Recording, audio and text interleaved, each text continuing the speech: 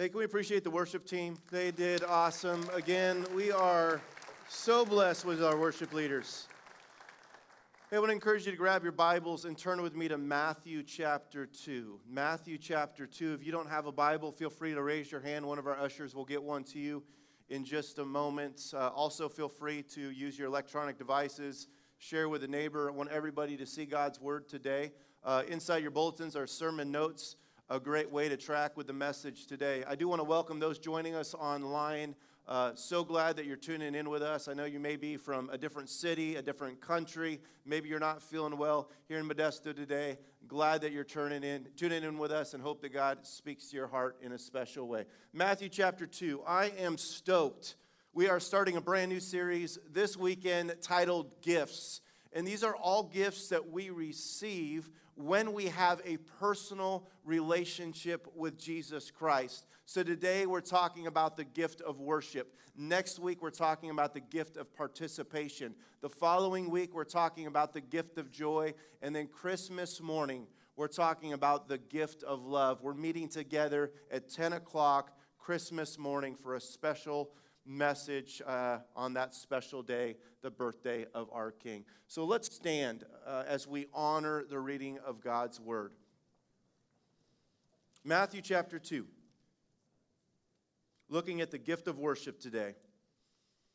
Verse 1 says, "Now after Jesus was born in Bethlehem of Judea, in the days of Herod the king, behold, wise men from the east came to Jerusalem, saying, 'Where is he who has been born King of the Jews? For we saw his star when it rose, and have come to worship him.' When Herod the king heard this, he was troubled, and all of Jerusalem with him. And assembling all the chief priests and the scribes of the people, he inquired of them where the Christ was to be born. They told him, 'In Bethlehem of Judea, for it is written by the prophets, And you, O Bethlehem, in the land of Judah, are by no means the least among the rulers of Judah.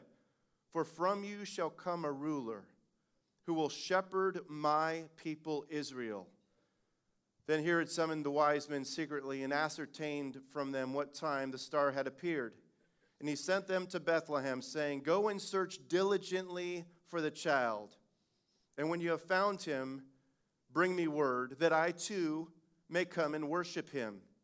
After listening to the king, they went on their way. And behold, the star that they had seen, when it rose, went before them until it came to rest over the place where the child was. And when they saw the star, they rejoiced exceedingly with great joy." That's a whole lot of joy.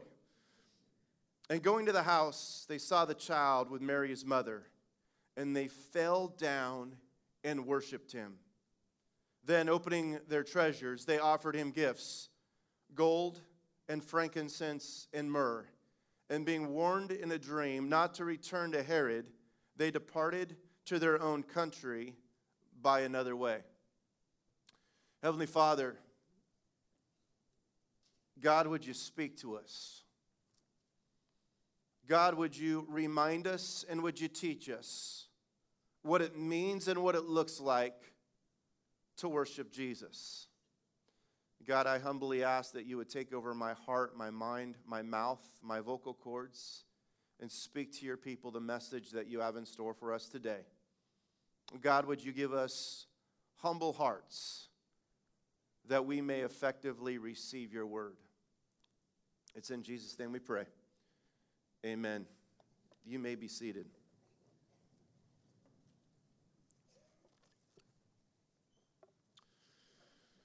Gifts. Before we dive in and talk about the gift of worship, how many of you already have all of your Christmas shopping done? Raise your hand. Anybody? A few of you. Very good. Now, how many of you are like me and you haven't even started yet? Raise your hand. Yes, that's a lot of us, all right? There's still a lot of different times, and we get so focused this time of year on all the gifts that we need to get for our parents, for our kids, for our family, our friends, gifts that we hope we get ourselves. And again, we just want to pause over these next 4 weeks and really focus in on these special gifts that come with a personal relationship with Jesus Christ. And today we're talking about the gift of worship. And if I could simplify worship, worship is an expressed value and adoration to God. Expressed value and adoration to God. And today what we're talking about is really this question of what is authentic worship? What is authentic worship? What is true worship? Because we can't live out our mission statement if we're not authentically worshiping Jesus. Our mission statement is reaching and raising authentic followers of Christ. The greatest responsibility we have in this world is to worship Jesus, because when we worship Jesus, we're going to share our faith with Jesus. Our mission statement is about reaching other people so other people will in turn worship Jesus as well. So what is authentic worship? And even as I say that, authentic worship is not phony. It's not fake. It can't be just manufactured by our own being. It comes from the heart. It comes from a personal relationship with Jesus Christ. Because all of us were designed, all of us were created to worship. And we will worship someone or something. If it's not Jesus, it's going to maybe be our job. It's going to be money. It's going to be a hobby. It's going to be our spouse. It's going to be our kids. It's going to be our parents. We all worship someone or something, but God calls us to worship Him because He's worthy, because He's the only one that's worth it, because He deserves it, and He will reward those who worship Him.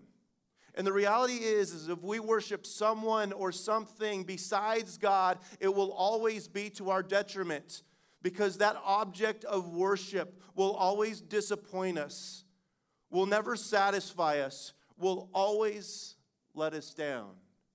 See, the worship of God is a vertical focus. And today, as we ask that question, what is authentic worship? We're going to be looking at the story of the wise men. And how did these guys demonstrate this example of authentic worship? Chip Ingram, a pastor, he defined worship this way, quote, "Worship is seeing God who really is and responding to that truth with all your heart, your life, your time, all that you are, because you just can't help it. You get overwhelmed with His generosity and are embraced by His goodness." It's responding with all that you are. What do we learn from these wise men about authentic worship? 3 characteristics that we're going to look at today, because we can live these out in our lives, we're going to authentically worship Jesus. Number 1 is simply this. It's a surrendered heart. It's a surrendered heart. Paul Balash, he mentioned this several weeks ago when he was here with us. He's one of the greatest worship leaders in the nation. He said it's all about a heart that is surrendered to Jesus. In fact, next to that in your notes, put "it's all about Jesus." Surrendered hearts, it's all about Jesus. Write that down in your notes. In fact, say that to your neighbor right now. It's all about Jesus. Turn to your neighbor.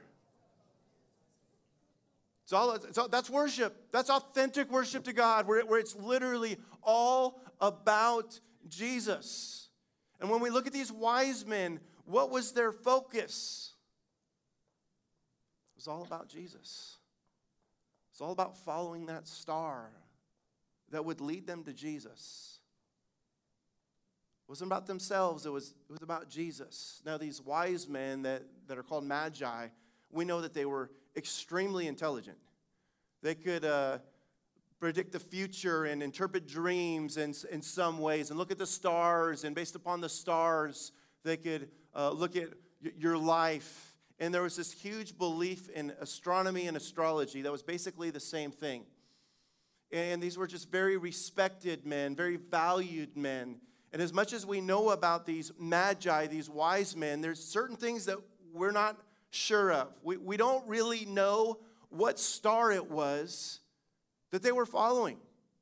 Now, they looked at the stars, and this was their gift. This was their expertise. They believed that everybody had a star underneath that they were born, and the stars didn't move. They stayed in their course. And so if there was a star that was moving, a star that was shattering, basically the heavens were declaring something special. So as they looked at the stars, they realized that with this star, that the heavens were declaring something special. Now, back in 11 BC, Halley's Comet was moving. Some Commentators believe, and maybe it was Halley's Comet. Some believe that it was Jupiter and Saturn coming together and proclaiming this bright light. Other commentators will say it was a nova. A nova is this explosion of stars that just makes the light just glow. But the reality is we don't really know what it was. We just know that the wise men were led by a star and they followed that star. We don't really know where these wise men came from. The Bible simply says that they came from the east. Most Bible commentaries say that it came from Mesopotamia, which is near Babylon. Babylon is where a lot of the Jews were exiled to hundreds of years earlier. It's where Daniel was, who wrote prophecy in Daniel 7 through 12, talking about the forecoming of Jesus Christ. It's where Shadrach, Meshach, and Abednego were. It's where Ezekiel literally wrote his prophecy. So there's so much Jewish scriptures. We don't know exactly where these wise men came, most likely Babylon, but that's just an assumption that we make. We don't even know how many there were. A lot of people say, there were 3 wise men because of the 3 gifts. The scripture doesn't say that. There could have been 2. There could have been 12. We don't know how many there were. We don't even know their names. Their names could have been Larry, Moe, and Curly, right? We just don't know their names. But what do we know? We know that they were pursuing Jesus for one purpose, and that was to worship him. And their purpose was fulfilled when they found Jesus. The one thing that they did when they found Jesus was they fell down and worshiped Jesus. These wise men were all about worship, and we can see this flowed from surrendered hearts. I think it's interesting that of all the places that Jesus was born, he was born in Bethlehem, a city that was known as the house of bread. And there in the house of bread, this city, Jesus, who referred to himself as the bread of life, would be born. Bread of life because only Jesus satisfies. The bread of life because only Jesus nourishes us. The bread of life because only Jesus gives us everything that we need so that we will never be hungry again. But if we think about a life that's all about Jesus, we have so many reasons to worship him. We can worship him because of all the things that he's done in our lives. We can worship him because of all the things he's doing in our lives. We can worship Jesus because of all the things that he's promised to do in our lives. A life that's all about Jesus. But if we're not careful, our life can be all about something else, where our communicated value, where our adoration is focused on something else instead of Jesus. What do I mean by that? Well, for some people, it's their jobs. The greatest value in their life is their job. The greatest value in their life is their money, where they say it's all about money. If you're a sports fan, the temptation right now is that it could be all about the Raiders. Right? Any Raider fans in here today, huh? Is Carr playing well or what? Right? But it could be that temptation. Yeah, there's Niner fans, I don't think that's a temptation this year, all right? Just throwing that out there. It's not all about the Niners this year. But it could be all about the San Francisco Giants. It could be all about the Golden State Warriors. It could be all about something else. And we have to be careful that our value, our devotion doesn't go to something else, but our surrender hearts reflect that it is all about Jesus. Matt Redman, he wrote that song that we just sang moments ago, going back to the heart of worship. It's all about you. This is what he said, quote, "Praise is a contradiction of pride. Pride always looks at me, but praise longs for people to see Jesus." And it doesn't matter where we are. We worship God 24/7. Worship isn't a light switch that we turn on and off. It's not something we do just on Sunday mornings for 25 minutes. It's this continual demonstration of the value and the adoration that we communicate to God. It can happen while we're driving. It can happen while we're sitting down. It can happen with our eyes open. It can happen with our eyes closed. It can happen when we're looking at our spouse, just thanking God and worshiping God for the gift that he's given to us. It can happen when we're silent. It can happen when we're singing. It can happen with a good voice. It can happen with a bad voice. I've heard people sing in a way that would make dogs howl. And I know God just looks down at that praise and he is pleased. Yet here's the challenge for so many of us.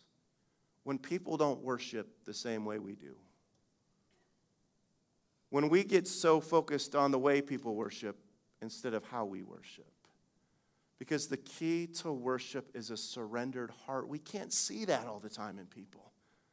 And so we just need to focus on our own lives and our own hearts and ask God, would you help me worship you in a way that communicates a surrendered heart, in a way that communicates with my actions, my attitude, my words, my life, that my life is all about Jesus. Why? Because that's where authentic worship starts.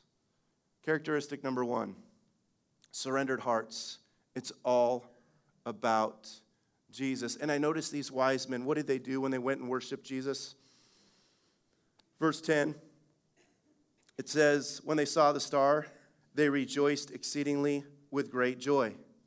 I love that. That's like going to Starbucks and getting a quadruple shot, right? This isn't just joy. This is they rejoiced exceedingly with great joy. I have no idea why I just did the bunny hop right there. I just did it. It just came out. They rejoiced exceedingly with great joy. This is beyond joy. This is beyond rejoicing with joy. This is beyond rejoicing exceedingly with joy. This is rejoicing exceedingly with great joy. Why? Because that's what worship does. When we worship authentically, we are filled with the joy that comes from Jesus. Surrendered hearts that communicate it's all about Jesus. Number 2 is sacrificial living. Sacrificial living. Write down next to that, it's not about me. Write down, it's not about me. In fact, turn to your neighbor right now and say, it's not about me.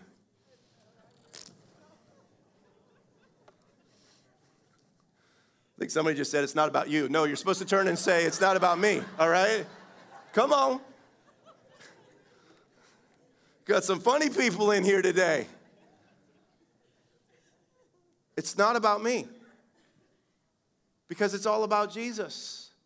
Because when life is all about us, A, we're not worshiping God, we're worshiping ourselves. B, you will be miserable. And C, all the people around you will be miserable. How do we know that? We look at Herod. King Herod lived a life that was complete opposite of the wise men. The wise men, their desire was to worship God. Herod's desire was to have himself worshipped. He was King Herod. He was known as Herod the Great. He was a man with so much power. He got along well with the Romans because they worked together in different times of war. He's known as one of the greatest builders that there's ever been. He's responsible for rebuilding the temple in Jerusalem. He was a man that at times would show compassion. He would loosen taxes during difficult times. During one time, there was famine. There wasn't enough food. He personally got all of his gold. He melted it to buy corn for the people. But there's one horrible characteristic, one horrible character flaw that Herod had. He was insanely suspicious. If he thought that anybody was going to take his power, if he thought that there was any threat to his power, he would kill him. He had his wife killed. He had his mother-in-law killed. His oldest son, he had assassinated. 2 younger sons, he had assassinated. Why? Because in some way, shape, or form, they were a threat to his power. He was insanely insecure and suspicious. In fact, he was such a horrible man that right before he died, he went to retire in Jericho. And he knew that nobody was going to cry or mourn over his death.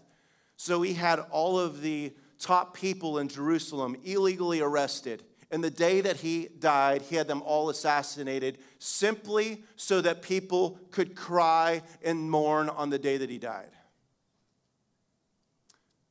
So when the Bible says that Herod was troubled and all of Jerusalem with him, we know why. Because Herod was going to do something.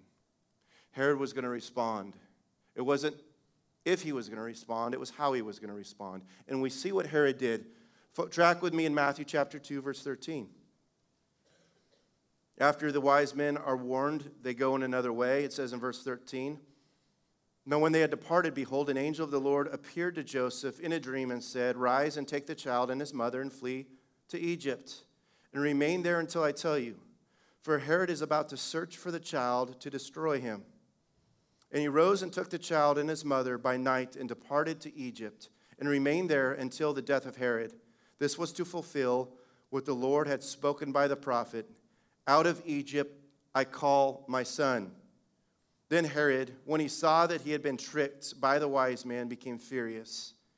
And he sent and killed all the male children in Bethlehem and all in that region who were 2 years old or under, according to the time that he had ascertained from the wise men." How did Herod respond to the fact that the wise men went a different way? He had all of the babies 2 and under killed. Why? Because for Herod, worship wasn't all about Jesus. It was all about himself. And again, anytime worship is all about us, we will be miserable. The people around us will be miserable.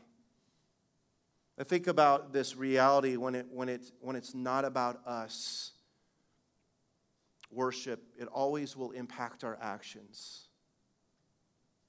It's that filter. In fact, there's a man that was driving up to a light in the street, and it turned yellow, and he slammed on his brakes and didn't want to go through a red light, and there was this lady behind him that slammed on her brakes. She started honking the horn like crazy, flipped him the bird, started cussing profusely, slammed her cell phone down, waved her arms, and this man in front of her was kind of nervous. He didn't know what to do. He's like, all I did was stop at a yellow light. I didn't want to run a red light, and he's looking in his rearview mirror, and all of a sudden a police officer comes up to the lady's window behind him, starts knocking, says, "Get out of the car right now, ma'am." And so he watches as this is all unfolding. The lady gets out of the car, puts her hands behind her back, and he puts handcuffs on her. She's like, "What on earth did I do? I just used some language that was inappropriate." She said, "Man, be quiet. Get in the back of the car." Takes her down to the police station, throws her in a cell for a couple hours, does a background check on her. 2 hours later, the police officer opens up the cell and says, "Ma'am, you may now get your belongings. I'm sorry, we made a horrible mistake." She's like, "Well, what's going on?" He said, "Well, I watched you in front of me, and you were cursing like a sailor. You threw down your cell phone. You flipped him the bird. You were waving your arms. You were thoroughly disgusted. Yet on the back of your car, on your bumper, it says, 'Follow me to Sunday school.' On the back of your bumper, you've got a fish sticker. On the back of your bumper, it says, 'Jesus is the only way.' So naturally, I assumed that the car had been stolen."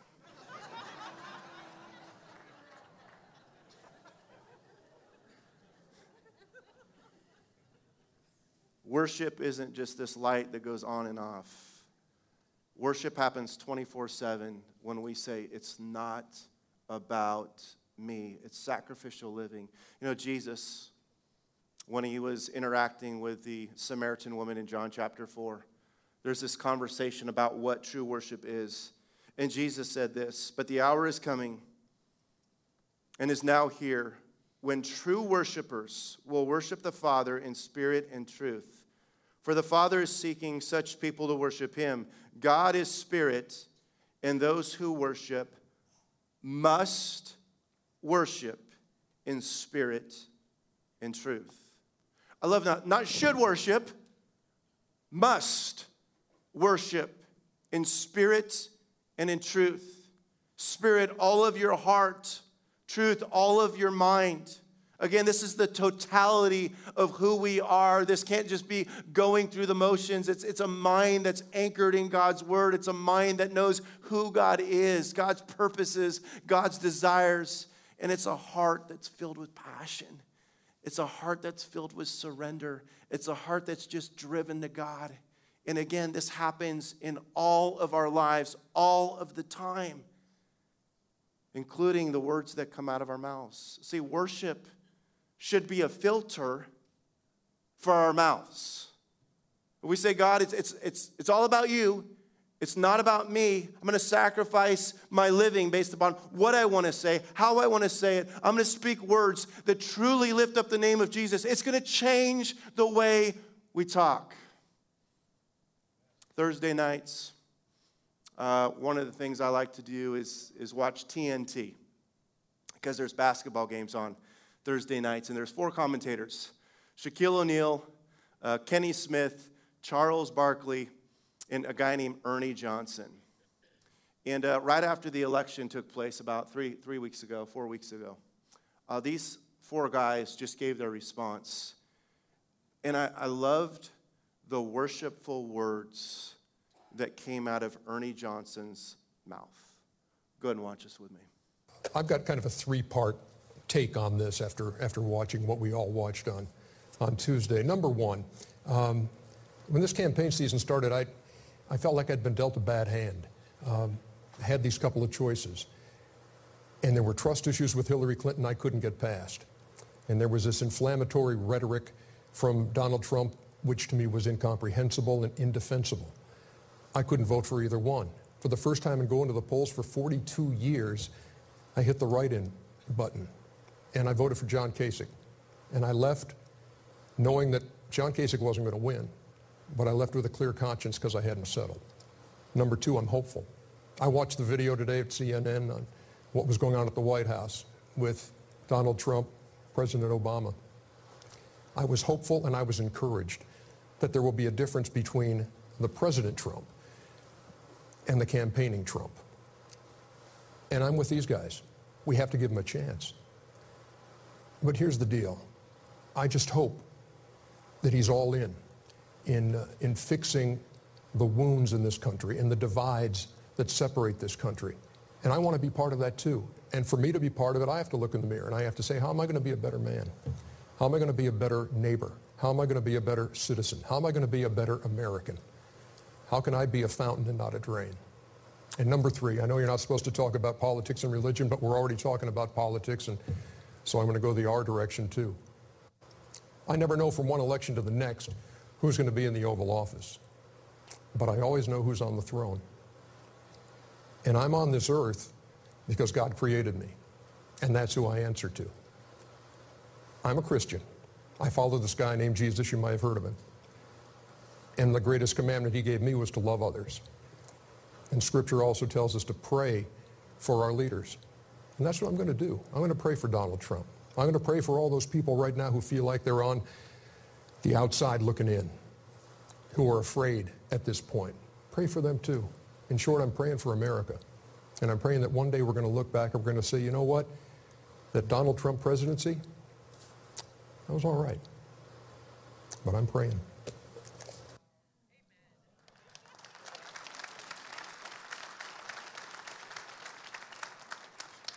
Wasn't that cool? Our worship impacts our words. Because we don't say the things at times we feel like saying. We say, God, how do I honor you? Because it's all about Jesus. It's not about me. And I think about that sacrificial living. What does it encourage us to do? It encourages us to worship even when we don't feel like it. You know, some of the hardest times for us to worship, some of the hardest times for me to worship is in the midst of my hurt, in the midst of my pain. And often our temptation when we're hurting, or maybe we're just feeling guilty over sin in our lives, is to run from Jesus instead of running to Jesus. And I'm reminded of what happened in 2 Samuel. David, after his son was born, he ends up praying to God, and David's baby passes away at like 7 days old. And this is what David did. In 2 Samuel 12:20, it says, Then David got up from the ground. After he had washed, he put on lotions and changed his clothes, and he went into the house of the Lord, and he worshiped. He worshiped. See, sacrificial living isn't based upon how we feel, because it's not about us. And I found that some of the deepest, most intimate times of worship for me personally is when I'm hurting. It was about 12 years ago after Jake was born, and Jake, our special needs son, we didn't know whether he was going to live or die, and we were worshiping at a different location, New Hope, and there was a song that had just came out. It was popular on the radio. It was called Blessed Be the Name. How many of you know that song? Blessed Be the Name. And my son was still at Stanford, again, hurting, didn't know if he was going to make it, live, die. And there's this song that says, blessed be the name of the Lord, blessed be your name. And the chorus goes like this: you give and take away. You give and take away. My heart is here to stay. Blessed be your name. And I'll never forget worshiping and singing to God and basically saying, son, God, it doesn't matter if my son lives or dies. Blessed be the name of the Lord. And it's during those times where we're hurting, when we worship, God does something just awesome in our lives because it's not about us. What is authentic worship? It's surrendered hearts. It's all about Jesus. It's sacrificial living. It's not about me. And thirdly, it's about strategic giving. Giving Jesus my best. Write that down in your notes. Giving Jesus my best. Turn to your neighbor and say that. Giving Jesus my best. Giving Jesus my best. You know, I've always loved giving gifts to people. It started at a young age. However, I haven't always done it correctly. When I was 8, 9, 10 years old, Christmas would come and would love to give my folks gifts and my brother's gifts. And I would be the first one to have them under the tree wrapped. But I would just find stuff in my room that I didn't want. Like stuff, I'm like, oh, I think I'm going to throw this away. No, I'll wrap it and put it underneath the tree. Right? And I would do that for a couple years, and it just got kind of old for my parents and my brothers. Why? Because I realized that there was no strategy in those gifts. Those gifts didn't mean anything because I wasn't giving my best. And then I got to experience the other side when somebody gave me their best. How much it meant to me. Got home from winter camp about 10 years ago and opened the garage door, walked through the hallway, and there on the sign, the floor was a sign that said, "So glad you're home." It was for my wife. She never puts little cards down and says that. I'm like, I'm so glad I'm home too. And I kept on walking and it said follow the path. I love you. You're a sweetheart. And I'm walking. And then I look up, and there in the living room is a brand new 90-gallon fish tank. It's something that you are laughing at me because you think I'm weird, right?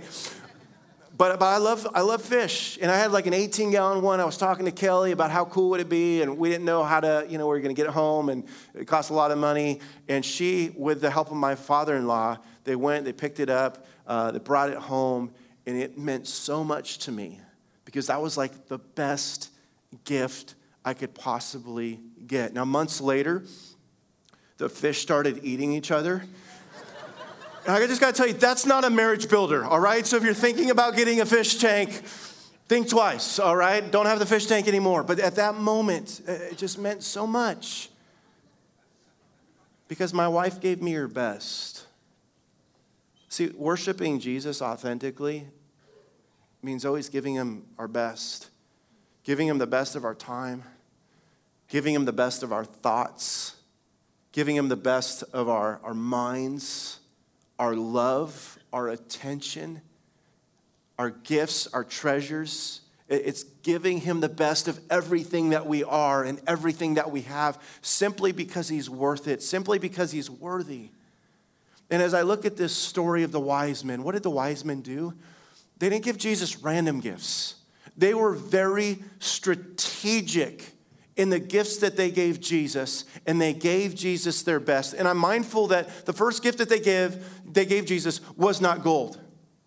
The first gift they gave wasn't frankincense. It wasn't myrrh. It says when they came up to Jesus, they bowed down and they worshiped him. The first gift that they gave was themselves. You want to give God your best? You want to worship God authentically? Fully give yourself to God. everything that you are and everything that you have. Because that's our spiritual act of worship. It's offering our bodies as living sacrifices. But notice what else they gave Jesus. Three items. And notice the strategic thinking behind it. Number one is gold. Jesus is our King. Jesus came to reign over us. Jesus came to reign over us. Now, a lot of countries, you can't even approach a king without gold.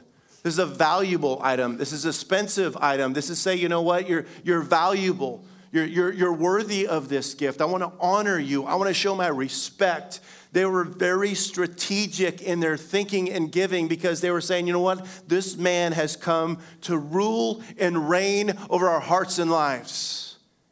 And Jesus came to rule and reign not with force, but with love. Not with a sword, but with arms spread out on a cross because of his love for every single one of us. Gift number two is frankincense. Why? Because Jesus is our high priest. Jesus came to represent us. To represent us.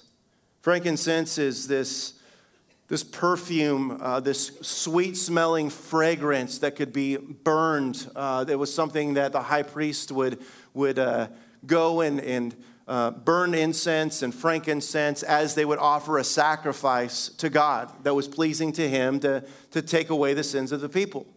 Now, the sacrifice of the high priest was only temporary. When Jesus comes, Jesus is our high priest. Jesus is the one that represents us before a holy God. Jesus is the one that when we surrender our lives to him and when we stand before our perfect Father in heaven and Jesus is next to us and God says, why should I let you in? Jesus is our advocate. Jesus is our defender. Jesus is saying, no, God, he's with me. I died in his place. He's given his life to you. Why? Because Jesus represents us the way the high priest used to in the Old Testament. And then thirdly, this gift of myrrh. Jesus is our Savior. Jesus came to redeem us. What was myrrh? Myrrh was another good-smelling substance that was used to embalm bodies of dead people so that the stench wouldn't be bad, so it wouldn't smell. They would apply myrrh to these people, these dead bodies, so that it would smell pleasing, at least for a while. And so these wise men came knowing that Jesus would die, knowing that Jesus was going to be our Savior. Gold for a king, frankincense representing a high priest, and myrrh for our Savior. Now, if you're thinking through gifts, or maybe you want to teach your kids this year, or your family, or be refocused on this Christmas story, one of the practical ways you can do this is give a gift that represents gold, give a gift that represents frankincense, and give a gift that represents myrrh. A gift that represents gold would be some kind of a valuable gift, an expensive gift. And then talk back to the kids and tell them, hey, this is why we give a gift of gold. This is what it represents. A gift of frankincense would be something that would help somebody in their spiritual journey, maybe a devotional, maybe a Bible, something that's age appropriate. I'm not going to buy Hallie a commentary by John MacArthur this year. It's just not going to happen, all right? It's a little bit too smart for her. So something that's age appropriate. And then thirdly, it's something for the body. It's myrrh, maybe a perfume, maybe a lotion, something from Bath and Body Works, something that is applicable in that regard. But just a great opportunity to say, you know what, we give these gifts because this is what the wise men brought Jesus. You know, as we look at this story, the wise men heard about Jesus. The scribes and the priests, they heard about Jesus. Herod heard about Jesus. But all of them responded differently. The scribes and the priests, we don't know really what they did. They probably just stayed there and hung out. Herod tried to kill Jesus because he wanted to worship himself. He didn't want anything getting in the way of his own worship to himself. You know, what did the wise men do? They went and they worshiped Jesus. They fell at his feet, and they returned to their home in a different route.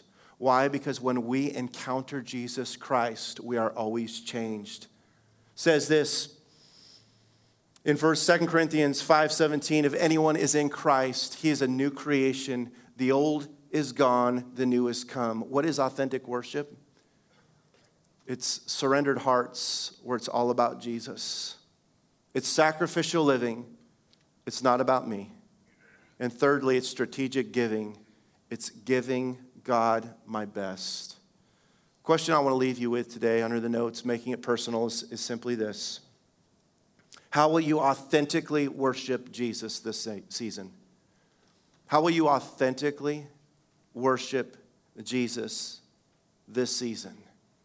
Because it starts in the heart. A heart that says, God, I surrender myself to you. Let's bow and let's pray.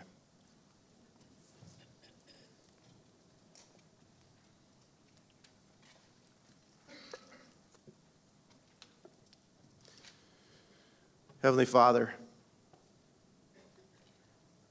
God, we're reminded again today that the greatest responsibility that we have is to worship you. And we don't want to do that half-heartedly. God, we don't want to go through the motions.